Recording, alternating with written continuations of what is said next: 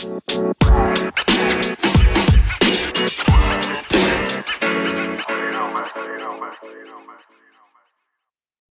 Vibers, and welcome to the Vibe with Kai podcast. It's your boy Kai, and I'm super excited to be sitting here with Ro, aka Roller Coaster of Love, on TikTok and Instagram. Now, let me tell you about this very inspiring person I'm going to have talking with me today. Ro is an was in an abusive relationship for 14 years. So now she spends her days sharing her healing journey and talking about how the trauma bond that she had with her abuser kept her on this roller coaster for a very long time. We're going to touch on that entire story. Now, with over 127,000 followers on TikTok, Ro is a certified life coach and is currently in a diploma program for human and community support services, and is professionally trained to coach and help people recover from the traumatic and challenging events. She offers a safe space for you to share, ask advice, or just reflect on the unhealthy dynamics of your experience. She is constantly reminding all the people all over the world that you are not alone. It is my honor, my friends, to welcome Ro, aka Roller Coaster of Love, to the podcast. Ro, how are you, my friend? Hello, I'm so well. Thank you so much. Yeah, did you like that intro? Did I nail it? I loved it. Did I get you it? Nailed it. You nailed it. That was me. I couldn't have said it better myself. Thank you, Kai. Appreciate that. I had to practice that a couple times in the mirror to make sure I got it right. It was very motivational and inspiring. It's the exact way I want to be introduced. Yes, exactly right. Listen, no, I it's funny. One of the reasons that you're on here right now is because I always ask my Vibers, my subscribers, you know, who do you want me to talk to? Who do you want me to have a conversation with? And your name came up multiple times. And at the time, I'm like, I don't think I've ever, heard of her before. Let me go check her out. And I went to your platform and I was checking everything out. I'm like, oh, I need to talk to her. I love that. Yeah. And so I reached out, and you are so gracious to lend your time to us today.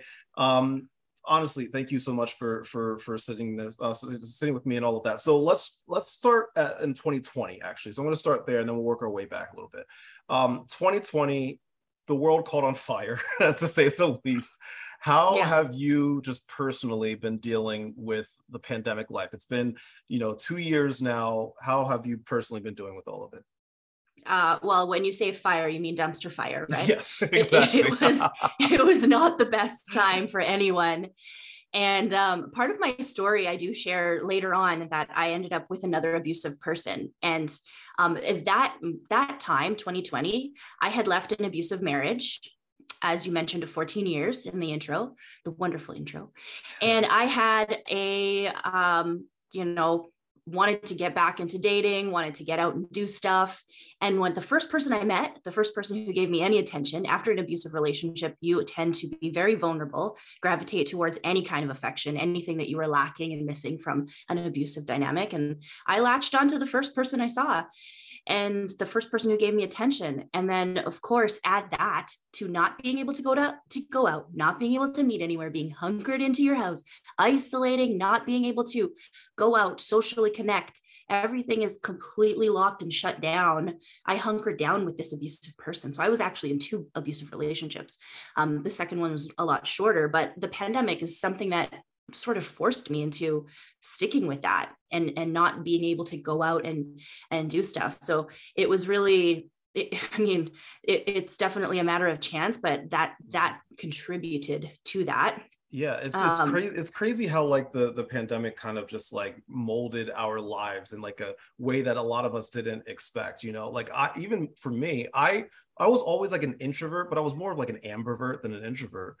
Me too. Yeah, exactly. And then once the pandemic started, I legit turned into like the happiest introvert in the world. I'm like, oh, this is heaven. I can stay home, and it's just acceptable to just stay home all day and read books and watch TV and make dinner. Like I could just do that, and it's acceptable. Because like you, like everybody else, like we were trapped in our homes, and we found ourselves living a very interesting life that a lot of us didn't expect. And you touched upon your story. The first relationship that you were in for 14 years, where you had this abusive narcissist, if I'm correct, right? Yeah, yes, which we're gonna touch upon. So I definitely want to touch upon that. And to kind of set things off, can you just talk a little bit about what a narcissist is? Kind of because I think this is going to set the tone for where we're going to go with this entire conversation. Absolutely. So narcissism exists in all of us. It's all on a spectrum. All of us can access narcissistic traits. So they can be healthy narcissism. If you want to access your confidence, that could be taken as arrogance. Sometimes you want to take risks, the ability to push forward, get tasks done. You can access narcissism that way. When narcissistic abuse becomes a matter of harming another person for the benefit of yourself, there are 9 behavioral traits of narcissism. And when somebody embodies all of those, or at least 5 of those traits, then they develop a pattern. And if they're developing a pattern and abusing others to exploit situations or because of their entitlement, then they become what's called a narcissistic personality disorder, being on the high levels and on the high end of that spectrum. Right, so right. It's observation in most cases. I know a lot of people say narcissism is an overused word, or this term is overused. I believe it's most misunderstood, not overused. I think it's misunderstood. And I think that people are really it's hard for people to identify what type of abuse or what type of manipulation or emotional control somebody has over somebody else. And if you're quick to call them a narcissist, some people are like, well, maybe that makes you a narcissist, right? Right. They kind of tighten up and get very defensive, right? Because to your point, I think there probably is a misunderstanding. And even for me, watching your content that you've put out on TikTok and Instagram and everything that you have on the other various mediums that you're on, like even in the short amount of time that I've been following you, I know that I've learned a lot of things that, I was, ignorant to. That I think a lot of people might be, ignorant to. And I don't mean ignorant in like a like you're stupid kind of way. I mean, like, like you're just not we're just not well educated or well informed in that regard. So I totally respect, the fact that you have dedicated your platforms to this, to educate as many people. So let's talk about like how you got to this point. If you don't mind, can you start from the beginning with your first relationship of 14 years? Yeah. What happened? What is your story there? So, I mean, Cole's notes, we were together 14 years. There was a lot of love bombing in the very beginning of the relationship, which is something that I discuss and create awareness around.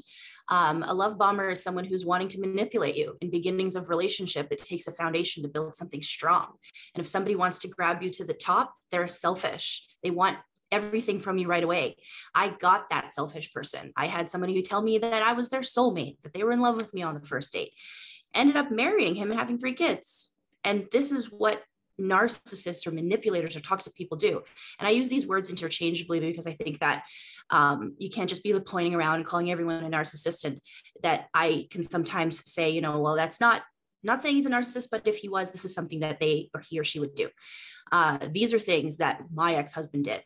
Love bombed me and put me in this perpetual cycle of abuse, which starts with love bombing. It starts with love bombing, moves on to idealization, which is putting you on a pedestal, putting your partner up in this high, untouchable, Adonis, Madonna. You are so perfect. You cannot do anything wrong. They throw you all the way up there thinking that you feel great up there. I felt amazing. I felt like I was the funniest, most, successful in his eyes, that I was so good at everything. And he was just praising me and giving me all the accolades I needed. He was he adored me. The higher you go on that pedestal, the higher they put you up, the fall is really, really hard because you're knocked right down.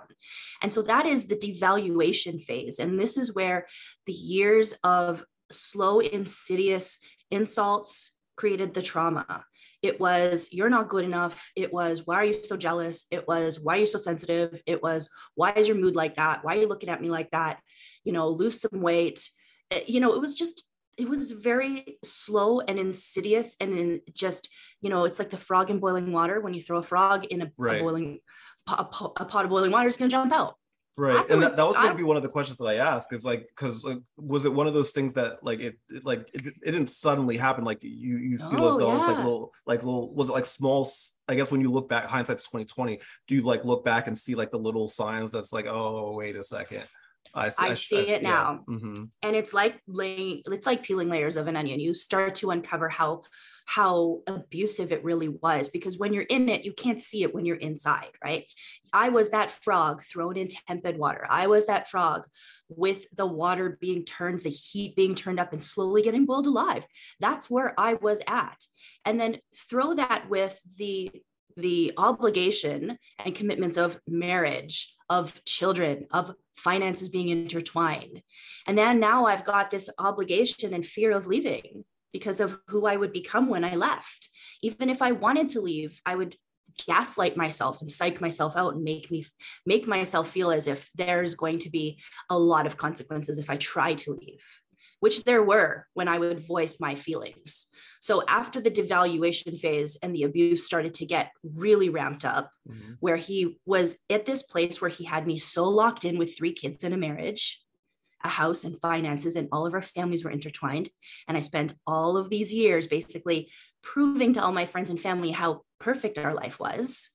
You know, there's a lot of embarrassment and guilt in that, the shame of keeping up a facade and really trying to make myself prove to myself that this was real.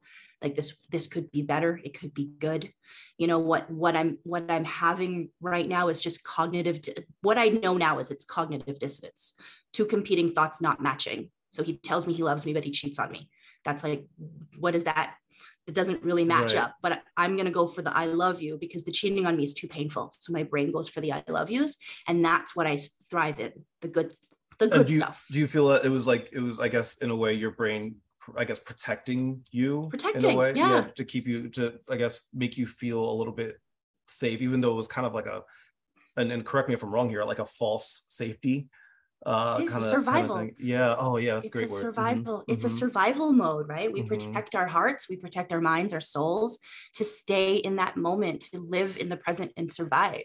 Because that's all we're really doing in life anyway, is doing our best. Mm-hmm. We do the best that we could do with the tools we had at the time. I didn't know I was in an abusive relationship. I had no idea. Mm-hmm. When things started to get really bad and I started threatening leaving, I started getting the consequences for that, which, you know, the narcissist I married is severely addicted to many vices, one of them being gambling. And he would waste and gamble and squander away so much of our children's education fund, our life savings, you know, finances and things that we had planned on doing, we couldn't do. And then he would blame me for it because I would threaten to leave or tell him that I was feeling like this marriage is making me unhappy. So he was putting the blame on me. You, yeah. Right? And then as a result, and this is one of the phrases that you used earlier was you said you were gaslighting yourself, yeah. Which is an interesting way to put it. So he was doing this, and he was blaming you. And did you feel that it was your fault? Like in the moment where you're like, oh, this is all me. This is all my fault. I was the one to blame. I very wholeheartedly believed that it was my fault. That if only I didn't threaten to divorce, if only I just would have kept my mouth shut, if only I would have just played along and just accepted that sometimes he has bad days. Sometimes he's Jekyll, sometimes he's Hyde. And the fact that I have to walk on eggshells and wonder who's coming home today. Am I going to get abused today? Or am I going to get a dozen red roses? Because that is what narcissists do in order to keep you in the perpetual cycle of abuse. They knock you down, but then they give you a period of calm, and then they distract you. I'm not going to say treat you better, but they distract you by seemingly treating you better to keep you in that cycle so that you're like, well, maybe it'll get better. Right. Maybe there's hope for better here. I guess this might be a hard question to answer just in general for narcissism, but do you think that most narcissists are aware that they're even doing it in the first place, or is it just one of those things that they're just like, this is just their personality? They truly do believe that they are just in the right here, or is it maybe a mixture of both? It's hard to say. Yeah, and I get this. Yeah. So I get this question asked a lot in my lives, and you know, just through coaching. So a lot of people ask this: do they know what they're doing? And I think the rooted reason why maybe you're asking, Kai, or anybody else that asks, I think it's deep rooted in, I would never do that. And I asked that question too. Do they know that they're doing this? Because if I consciously knew that I was hurting someone in this way, I wouldn't do it. And I know that this hurts me. So can a person that I'm in love with, that I marry and vow to be with forever, do they have the capability of hurting me in this way and enjoying it? Do they like it? And that's a really hard pill to swallow. And that's something I can't answer. I don't know. Do I think that narcissists know that they're different? Yeah, I think they know. I think he knew that he was hurting me.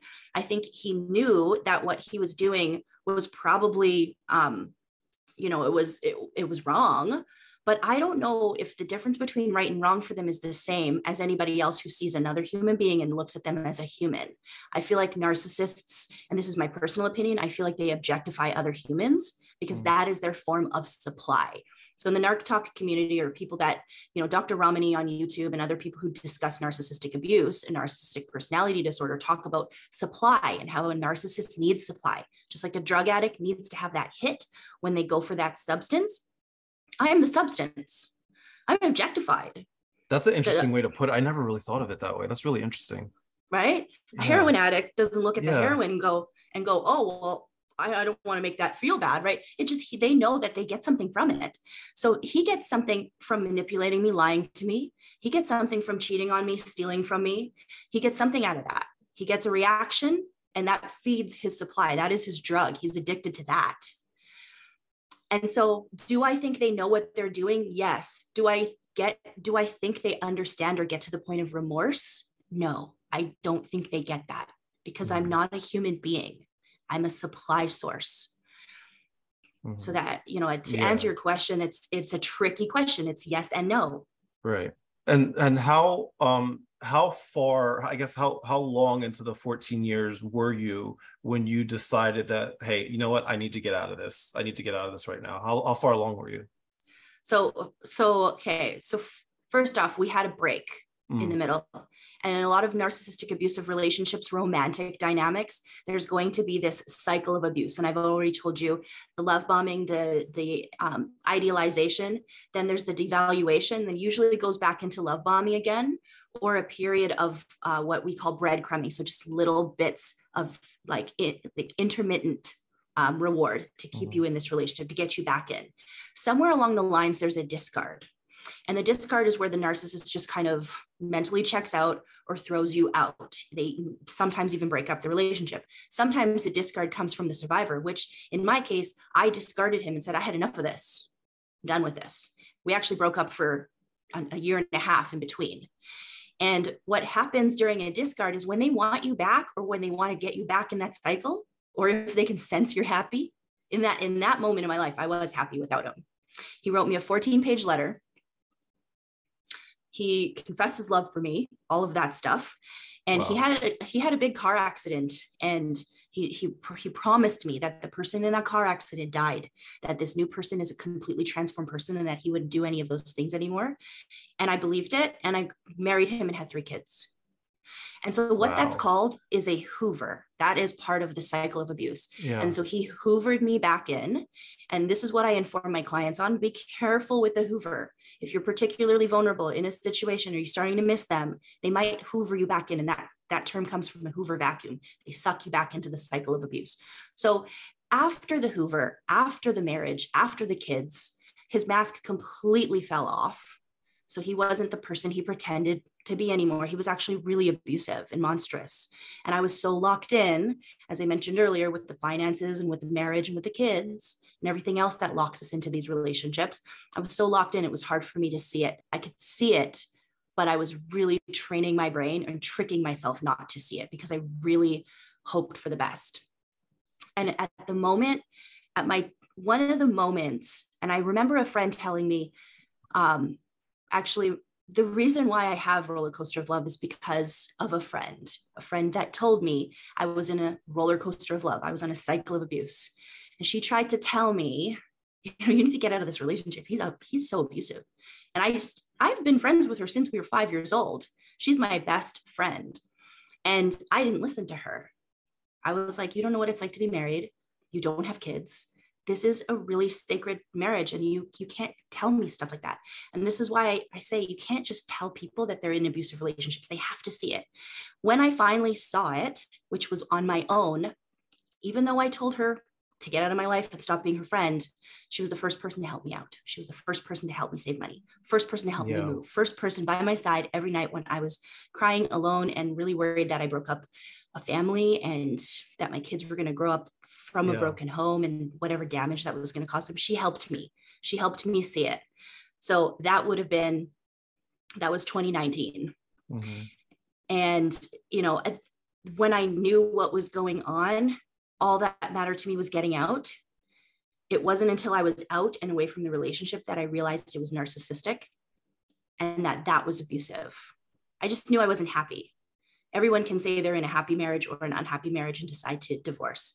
But when you leave this relationship, that's like what I was saying earlier, the layers of the onion get peeled back and you really start to see what it is. And that's when I discovered that it was abusive and that I needed to get out and learn about what I went through. Right. And so, and I think you're talking about this briefly before. So once you did find your way out of this relationship, you were saying that you found your way back into another one.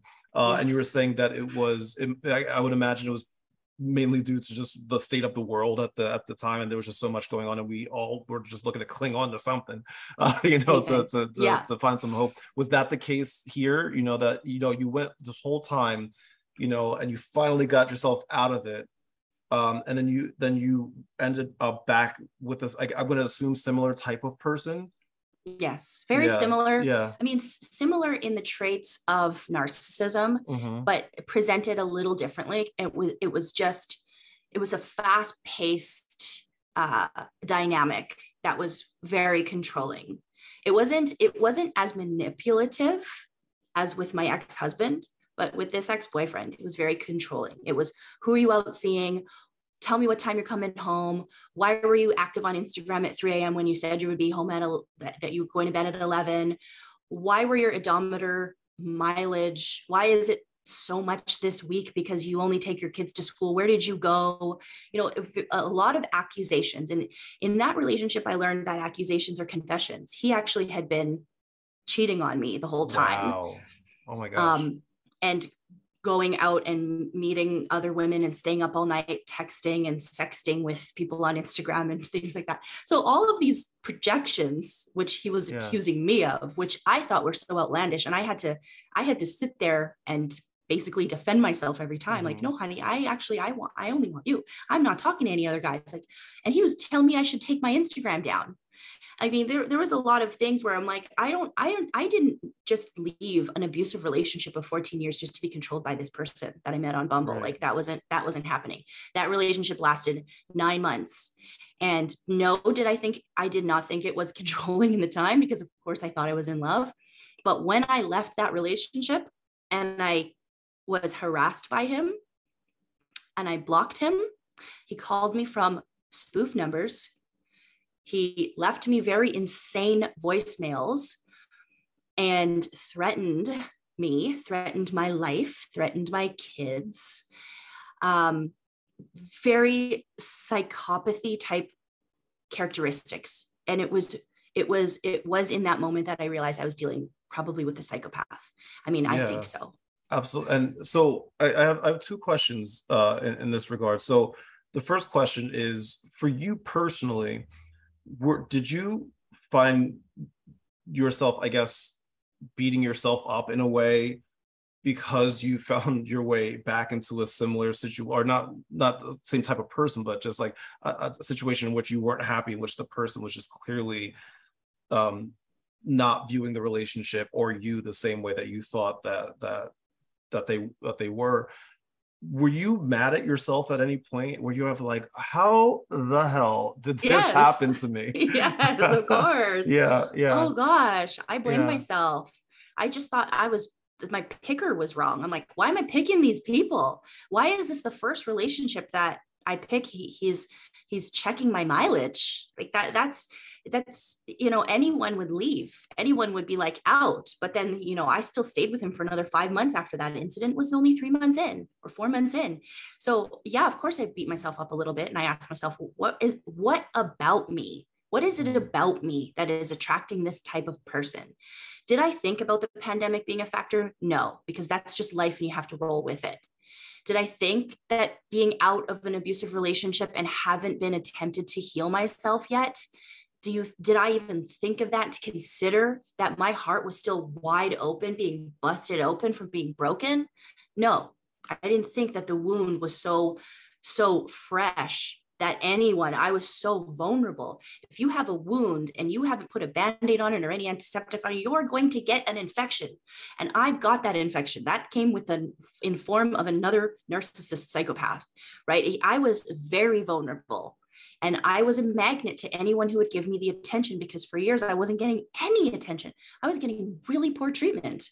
Like 14 years ago, I was getting love bombed and being idolized and told I was perfect. So 14 years later, fast forward, after years of abuse, somebody's telling me I'm perfect. I'm going to fall for that. Sure. Was it harder for you to leave this one than it was the first one, or was it easier, or was it about the same? It was easier for sure. Yeah. Mm-hmm. It was a lot of just mental, like it was a mental war with myself. Like, do I want to work on this? Do I not want to work on this? I also had a lot more responsibilities at the time. Mm-hmm. And I have 3 kids.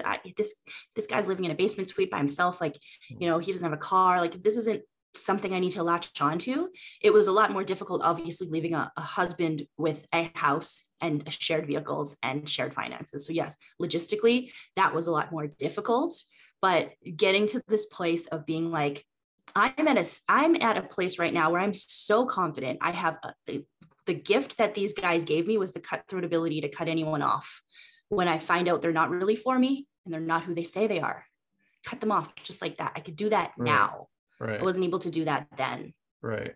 Now I want to kind of shift gears here, because what you're doing with all of this is a great time to segue into this. You have created a community of people that have found themselves in similar situations, or are currently going through it at that time, or have been through it before, or they're not sure if they're going through it, but maybe somebody recommended that they just join this community. And you've built up this really cool community of people that get to hear your story, and you get to hear their stories. Can you talk a little bit about the community that you have now and how it all came to be? For sure. Yeah. So my journey on TikTok started like a year and a little bit ago. And somebody just said, check it out.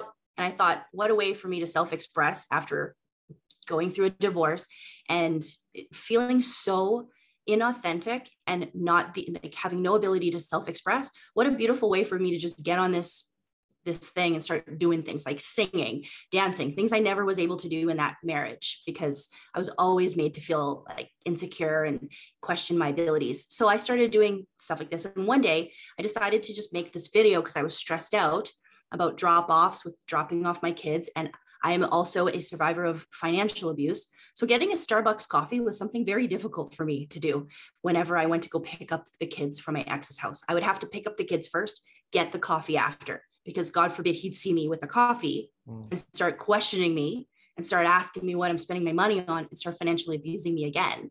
So I made a video about this, about what is this called when I can't even get a coffee, when I hide all my clothes, when we were married, I would hide all the sushi that I bought.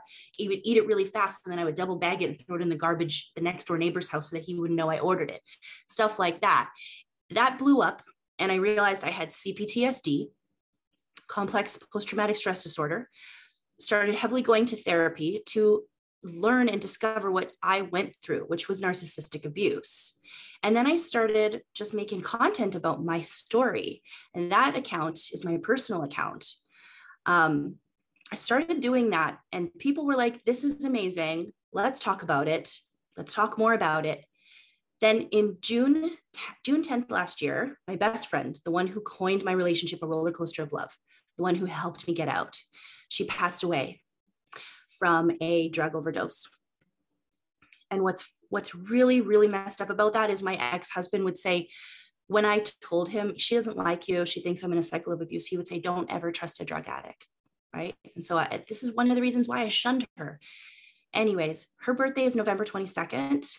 On that day, I set up the page, Roller Coaster of Love, dedicated to her. I got a tattoo on that day of a lily on my arm, which is the exact same lily on her arm, which represents freedom. And that this page is for her. So as I built this community, teaching about narcissistic abuse, bringing awareness, and just harnessing and creating a safe place for me to recover, I gained followers who were like, bro, start a podcast. Okay, I guess I'll do that. That's always the good route to take, right? Hey, I have a lot to say. I have a computer and a microphone. Let's do this thing. Talk about it. Let's do it, right? Start a podcast. Start going live. Okay. I got 1,000 followers. Started going live. Get an Instagram account. Okay. Built an Instagram account. Where's your Facebook support group? Okay. So I started that. And as soon as the community started telling me things to do, I just did it. You know, why don't you coach? Have you ever thought of helping other people? You're really helping. And I thought, well, why not? Okay. So I went online. I'm like, how to be a life coach, whatever. And I went and got the certification. And then I just started taking coaching calls. And I incorporated Roller Coaster of Love Inc. and became what I am now because of the community. Because as I started growing and as my community was talking to me and telling me what I should do, and why didn't you try this? And I am in this space of motivation and confidence that I can take on anything. And I'm not afraid to just start something new because I was trapped where I couldn't start one thing new when I was married to that guy. Now I can just take on whatever new challenge there is. And this is where it led me. So really the community led me here. And I really firmly believe that anybody who is starting a journey on TikTok or any other social media platform is listen and build your community first, and then decide where you want it to take you. Then decide where you want it to go. And it'll build itself on its own. Amen to that. Right? Yeah, I mean, you know this as an influencer, you would know this. Another little caveat to that, though, is with narcissistic abuse, with a trauma bond, and with what we get stuck in, we ruminate on a narcissistic relationship. Our heads get stuck in analyzing it to the point of analysis paralysis. We get stuck in it and we can't actually access our intuition and our purpose. So when we're stuck with all that chaos, our brain gets entertained with that and our brain just goes, I don't know. I'm thinking about the narcissist. Is this abuse? Is this not abuse? So how I help clients is when I coach them through that, I get them to remove all of this rumination, all of this thought processes that get them stuck. And when you can remove that, our brain, our mind is open to possibility. We become really, really good at what we're doing. We find out what our dream is. We find out what our passion is, and we begin to monetize. And this is how we become successful in areas in our life, because usually narcissistic abuse holds us back because we're stuck spiraling over it. Before we continue with our interview, I wanted to let you know that the official Vibe with Kai Patreon is finally here. For only $5 a month, you'll get full access to things you won't find anywhere else on the internet. This includes mental health updates, brand new Gilmore Girls recaps and reviews, TV show recaps and reviews, movie recaps and reviews, fitness photos, and early access to so much more. Visit the Vibe with Kai Patreon and you too can get your vibe on. Subscribe today. So you, with this built-up community now, you probably get to hear loads and loads and loads of stories pretty much every day from people in all over the world that are just in these situations that you are quite familiar with. What is it like for you to hear these stories every day? Do you feel pressure? Do you feel excited? Do you feel like eager to help? Like when you get these stories coming in, what is your general feel? So that's a really good question. As a life coach, obviously it's really difficult to not insert your own personal experience in a story that you hear. At this point in where I'm at in this journey, I can hear anything and go, yep, I've heard that before, right? Like nothing is too out of the ordinary for me. And sometimes I feel sometimes when clients share, they're like, is this the craziest thing you've ever heard? Right? Like they want that validation, because a lot of the times, yeah, it is the craziest thing for them, right? Your trauma is always the worst for you. But I try not to carry what's called vicarious trauma. When I hear something and it triggers me or it takes me back and re-traumatizes me, it's maybe a little too close to home or it's something that I've been through, I try not to carry on vicarious trauma by living that story and feeling like it's my own. Have you ever watched a movie and you felt like, oh my, that could be my sister or my child, and you feel it, and you get this emotional pull, and it almost re-traumatizes you, thinking, if that was me, I don't know what I do. That is what I work on every day through meditation and through debriefing with other coaches that are in my community, and making content and holding space for each client with music or just meditation before and after, so that I can give them everything that I'm giving them in that session and be able to debrief and let it go and not carry on that trauma as my own. And that's the gift I give people on the next call. So I'm not carrying this, like, I can't believe this happened to this woman, I just feel for her, I wish this for her. Then I'm carrying that on to the next one. But it's difficult. When I used to go live, when I first started Roller Coaster Love, like probably back in December, January, I had maybe an hour or 30 minutes cap on my lives before I would be like, too much. That's a lot. I'm sure that's a lot. Yeah, it's question after question after question, reading all the questions, being like, he hit me again, what do I do? Really traumatic things, like, I can't believe this happened, what do I do? I'm so stuck, I'm so alone. And I would want to give, and you can't give from an empty cup. So taking that on and being the type of life coach that can be present for every single person that I take on means that I have to fill my cup up with my own self-care every day. Right. And that's just part of it, so that I can receive that. So what I wanted to ask you is about the because I think you were alluding to this before, and this is something that we talked about before the podcast. You have something called the Narc Avengers. Can you talk about that? So the Narc Avengers is a group of 15 TikTokers who have all got together. 2 of them are self-aware narcissists. So when I first started this journey, I saw Stronger Than Before and Mental Healness. And they're 2 TikTokers that really opened my eyes to narcissistic abuse. When I started watching their content, everything started resonating with me. I started following them. As I started making content of my own, they followed me and started seeing my content. And then Lisa Sani of Stronger Than Before sends me messages, says, hey, do you want to be in this group chat? And I said, great, yes, I would love to be. These are all the people who are in this group chat, pretty big and influential in the Narc Talk community. And then while we were chatting, we were helping each other. Most of us are coaches. We have 2 psychologists, 2 self-aware narcissists. And the thing with the Narc Avengers is the Avengers, which I don't follow Marvel comics or anything like that. I do. But you got the nerd over do here. you? So You got the nerd. Okay. Oh yeah, so apparently, I got it all covered. You got that part covered. Yes, I do. So apparently what the biggest thing with somebody said, well, what should we call ourselves? Like, why don't we all throw a video out and put all of our handles out and then call ourselves something? And Lee Hammock, which is Mental Healness, he says, why don't we call each other the Narc Avengers? And I don't know, I'm like, sure, whatever.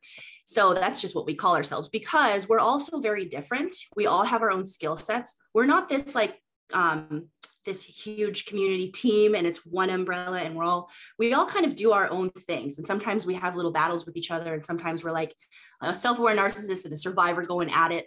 And then, this person over here, but we all help each other and we collaborate. Some of us collaborate on content. So if you look on Instagram and TikTok, hashtag Narc Avengers, you'll see most of our content. We all work separately, but we also come together and collaborate.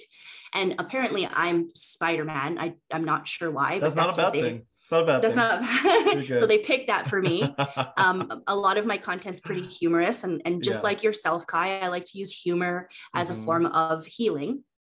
So I try to entertain with humor. And I think it's really important to laugh through our humor, because laughing is, of course, the best medicine, but also it's a way to lighten up some of the real deep trauma that we're dealing with, and just to make light of it. And remember that we are still there's still a bright inner child that's just oozing imagination and really wanting deeply to be back to that innocence again. So laughing is part of that. I couldn't agree with you more, because there was actually one content creator not too long ago that attempted to call me out and say, because I talk a lot about mental health and my mental health specifically, and I, like you said, I use humor to do so, right? Because I think it's important to find levity in such situations. And this content creator did this whole video saying, Kai, mental health isn't funny. You are, making lights of something that's incredibly serious, blah, blah, blah. I couldn't help but watch the video. I was like, as a society, as humans, we can sometimes be so in the dark. We like being in the dark because sometimes we just find this weird comfort there, just kind of sitting in the depth of our sadness, of our uncomfortability, of our and our brains are just telling us things that just really aren't things. Like I was diagnosed with severe anxiety and high anxiety and severe depression earlier this year. I'm 35, right? And I never went to a therapist. I never even thought that I had any sort of like, thing in general, but like it's therapy for me, and it like comedy humor helps me not only get better, but it helps me and hopefully helps others understand it too. I can explain things, especially things that have happened in my life, a lot better. I'm a lot more eloquent when I can, make a little light of it, but I do so in a serious matter. Most of the time it's self-deprecating, but like it's, I'll never punch down on somebody, what I'm saying? Like that's not the kind of humor that I do. So I 100% see your point there. Yeah, it's healthy to laugh through some of the trauma, right? Like some of my content that I try to make fun of a situation, try to just like make light of it and do these little skits that just gets a little bit of like smile going, like, oh wow, yeah, why am I laughing? I usually get comments, why am I laughing and crying at the same time? I'm like, giggles and trauma, right? Like hashtag giggles and trauma. Like this, we can do this, we can laugh through this. Some of the biggest comedians go through so much in their history and in their life. They go on stage, and what do they give as a gift to the world? Humor, laughter, being able to smile, being able to be entertained, having a big old belly laugh when you're listening to a comedian tell an amazing joke that gets you, that's relatable. You know how much it takes for that comedian to go up and do that, because they have to access all of their trauma in order to do that. And probably the nerves of going up on stage and doing that as well. Night after night in this very lonely, isolating place, right? Yes. So it's a huge task what you're doing as well. The content that you put out and that what we all put out to create this sort of, entertainment through humor is a huge gift that we get to give to everyone who's healing. Because why stay in that little, I understand everyone has a modality and everyone has a process. And sometimes staying in that dark place is helpful for them. Sometimes that is their healing, but everyone is different. We all heal differently.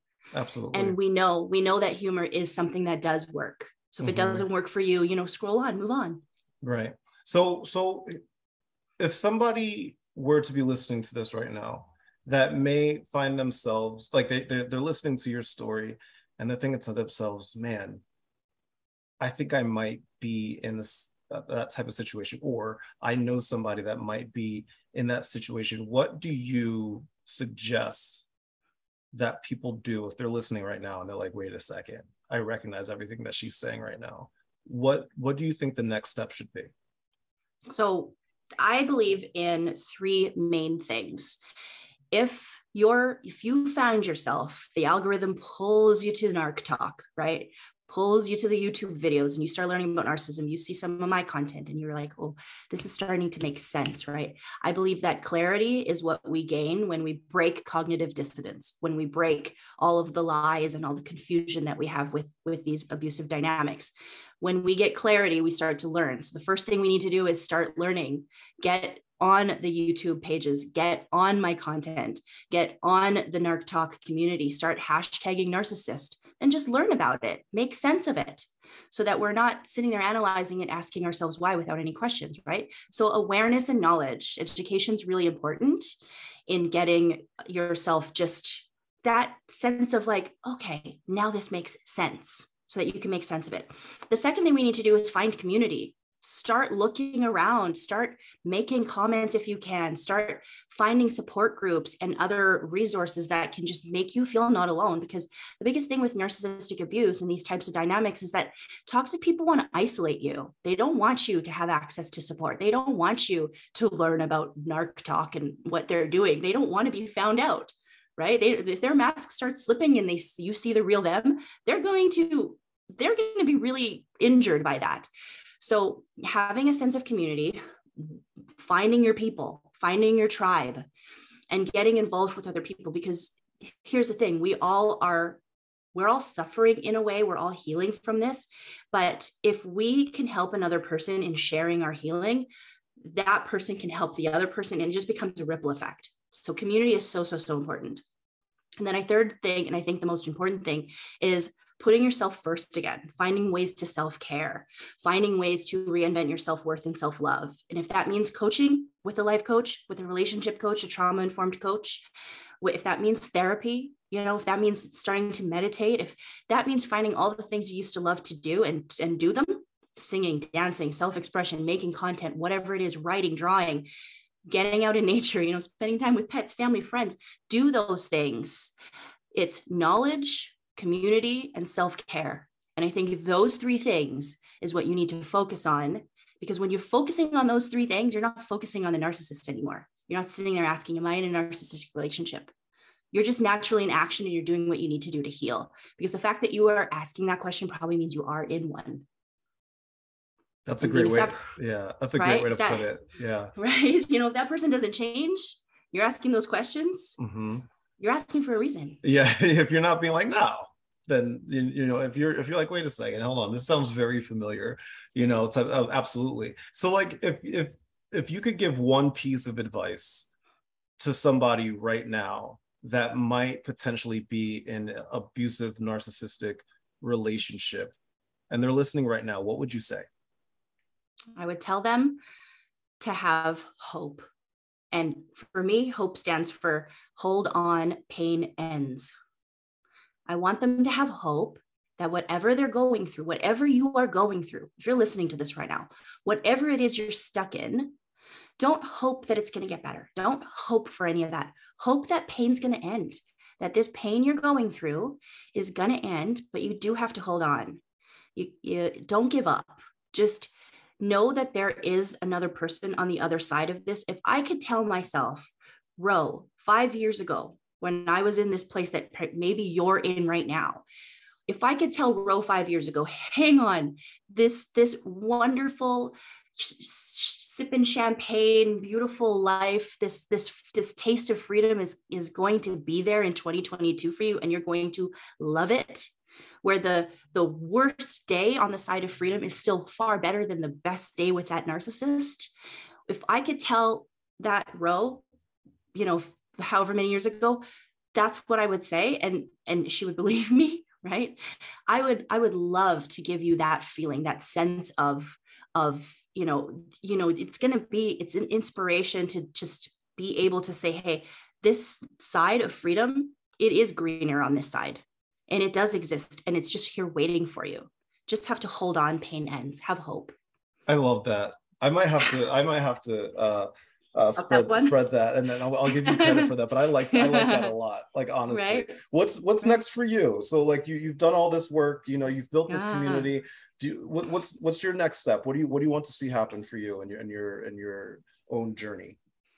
So I'll get into the personal stuff in a bit, but first with the community, I do want to see Narc Avengers rise up to a place where we want to do big things. We want to, it's going to be Domestic Violence Awareness Month in October, and we're thinking of all getting together. There's 15 of us from all different parts of the world getting together and doing a meetup and having guest speakers and having topics that we can discuss, like co-parenting with a narcissist or going no contact with a narcissist or how to break a trauma bond, and get a big community that they can see our faces and we're not online anymore. We're out in the community, in breathing the same air and actually doing something where you can feel our energy. That's kind of something we're all looking forward to doing. And we're collaborating every month and just talking about some ideas. Personally, I have decided that I am going to share my story in a form of a novel. It's going to be kind of written like a thriller type thing, like a harrowing tale of sex addiction and things like that. This is going to be something that I want to put out for me as a story of just leaving my words and my story on paper and honor my part in that relationship and all the love that I brought into it. So that's something I'm working on. I love that. That's a great idea. I feel like 10 years from now, you and I are going to be sitting on some like late night talk show, and you're going to be promoting your new movie. Oh my gosh, we'll see. I'll be interviewing you on the Tonight Show with Kairos Keenan Westcott. Oh gosh, you can pull up this and be like, remember when Ro was in her kitchen and we were just like, we have like a mini kitchen over here. My cats were chasing. Cats were jumping. A fly that's outside of the window, jumping, and they're literally just staring at the window right now. They're just staring. They can see it, and they want to pounce. Oh man! But like honestly, that's a really great like idea. I really love that, and I really hope that like comes to fruition. I've been working on it. It's been really difficult. One of my mentors, Carrie Crew McAvoy, she wrote an amazing book called Love You More. And she's on TikTok as Carrie Crew McAvoy, PhD. And she's one of the Narc Avengers. We're meeting in Mexico next week or next month. And she had given me all of everything I need to know on how to write a book, because she's written an amazing book. And I've given her things that I've already written in the past. I wrote out my birth story for a magazine. I wrote a couple other pieces, and she's like, you're a great writer. You're actually really good. But here's some things that you can try. And so I've been actually working on this book. And I use a app called Scribely, which like builds the book for me. So I'm hoping that in a year or two, we'll see what my deadline is. That is something I will be able to publish. That's really exciting. Oh my gosh. Yeah. Yes. Yeah, I'm excited. Oh my God. I'm like legit sending all of the good juju your way. Like, give me the juju. I'll take it. I'll take it. I'll take all the juju. If anybody I'm sorry, go ahead. Mm-hmm. I was going to say, I used to be a person who would never accept support, good juju, positive vibes. I was very independent, and I'm like, I can do it on my own. Like, no, I got it from here. Thank you. Go take it. Give it. I'll take it. If somebody's listening right now, they're like, hey, I like this person. I want to see more of this person. Where can they get more information about you? Yeah. So rollercoasteroflove.ca is my website. And I'm streaming on all platforms. I have TikTok, Facebook, Instagram, Twitter. I think my virtual assistant has me set up on even Pinterest. I'm not sure, but you can find me mostly on TikTok, YouTube, and all of my handles are Roller Coaster of Love. There's an underscore with IG, but that's the only one. And you can find my content. You can find access to all my favorite books, all my resources, workbooks and journals I've done, and then my coaching services are all on my website. So yeah, Roller Coaster of Love. And for those of you that are listening, that was trying to write all that down, like, don't worry, I have it in the description of this podcast. You'll be able to easily click and go and view all of this stuff. I implore you, if you enjoyed this podcast today, if you enjoyed this interview, if you enjoyed listening to Ro and her story and her community that she's building, I implore you, go follow her, go subscribe, go do everything, because I tell you, she has your best interest at heart. She has a great story to tell. And I'm so thankful that you were here with me today. Thank you so much. Thank you for having me. I'm glad that this worked out. Like this happened pretty fast. Like we made this happen pretty quick. So quick. I know. I'm super excited. Honestly, thank you. Ro, thank you for sitting and chatting with me today. I know I personally learned a lot from this, and I hope everybody else that was listening did as well. Like I said, I put Ro's social handles and website in the podcast description, so please give her a follow if you haven't already. Vibers, always remember, if there's a content creator that you want me to reach out to, please let me know, and I will reach out to them and see if I can get them on. Thank you again, Ro, for being my guest today. I really do appreciate it. Thank you, everybody, for listening. Have a wonderful rest of your day. As always, God bless and good vibes.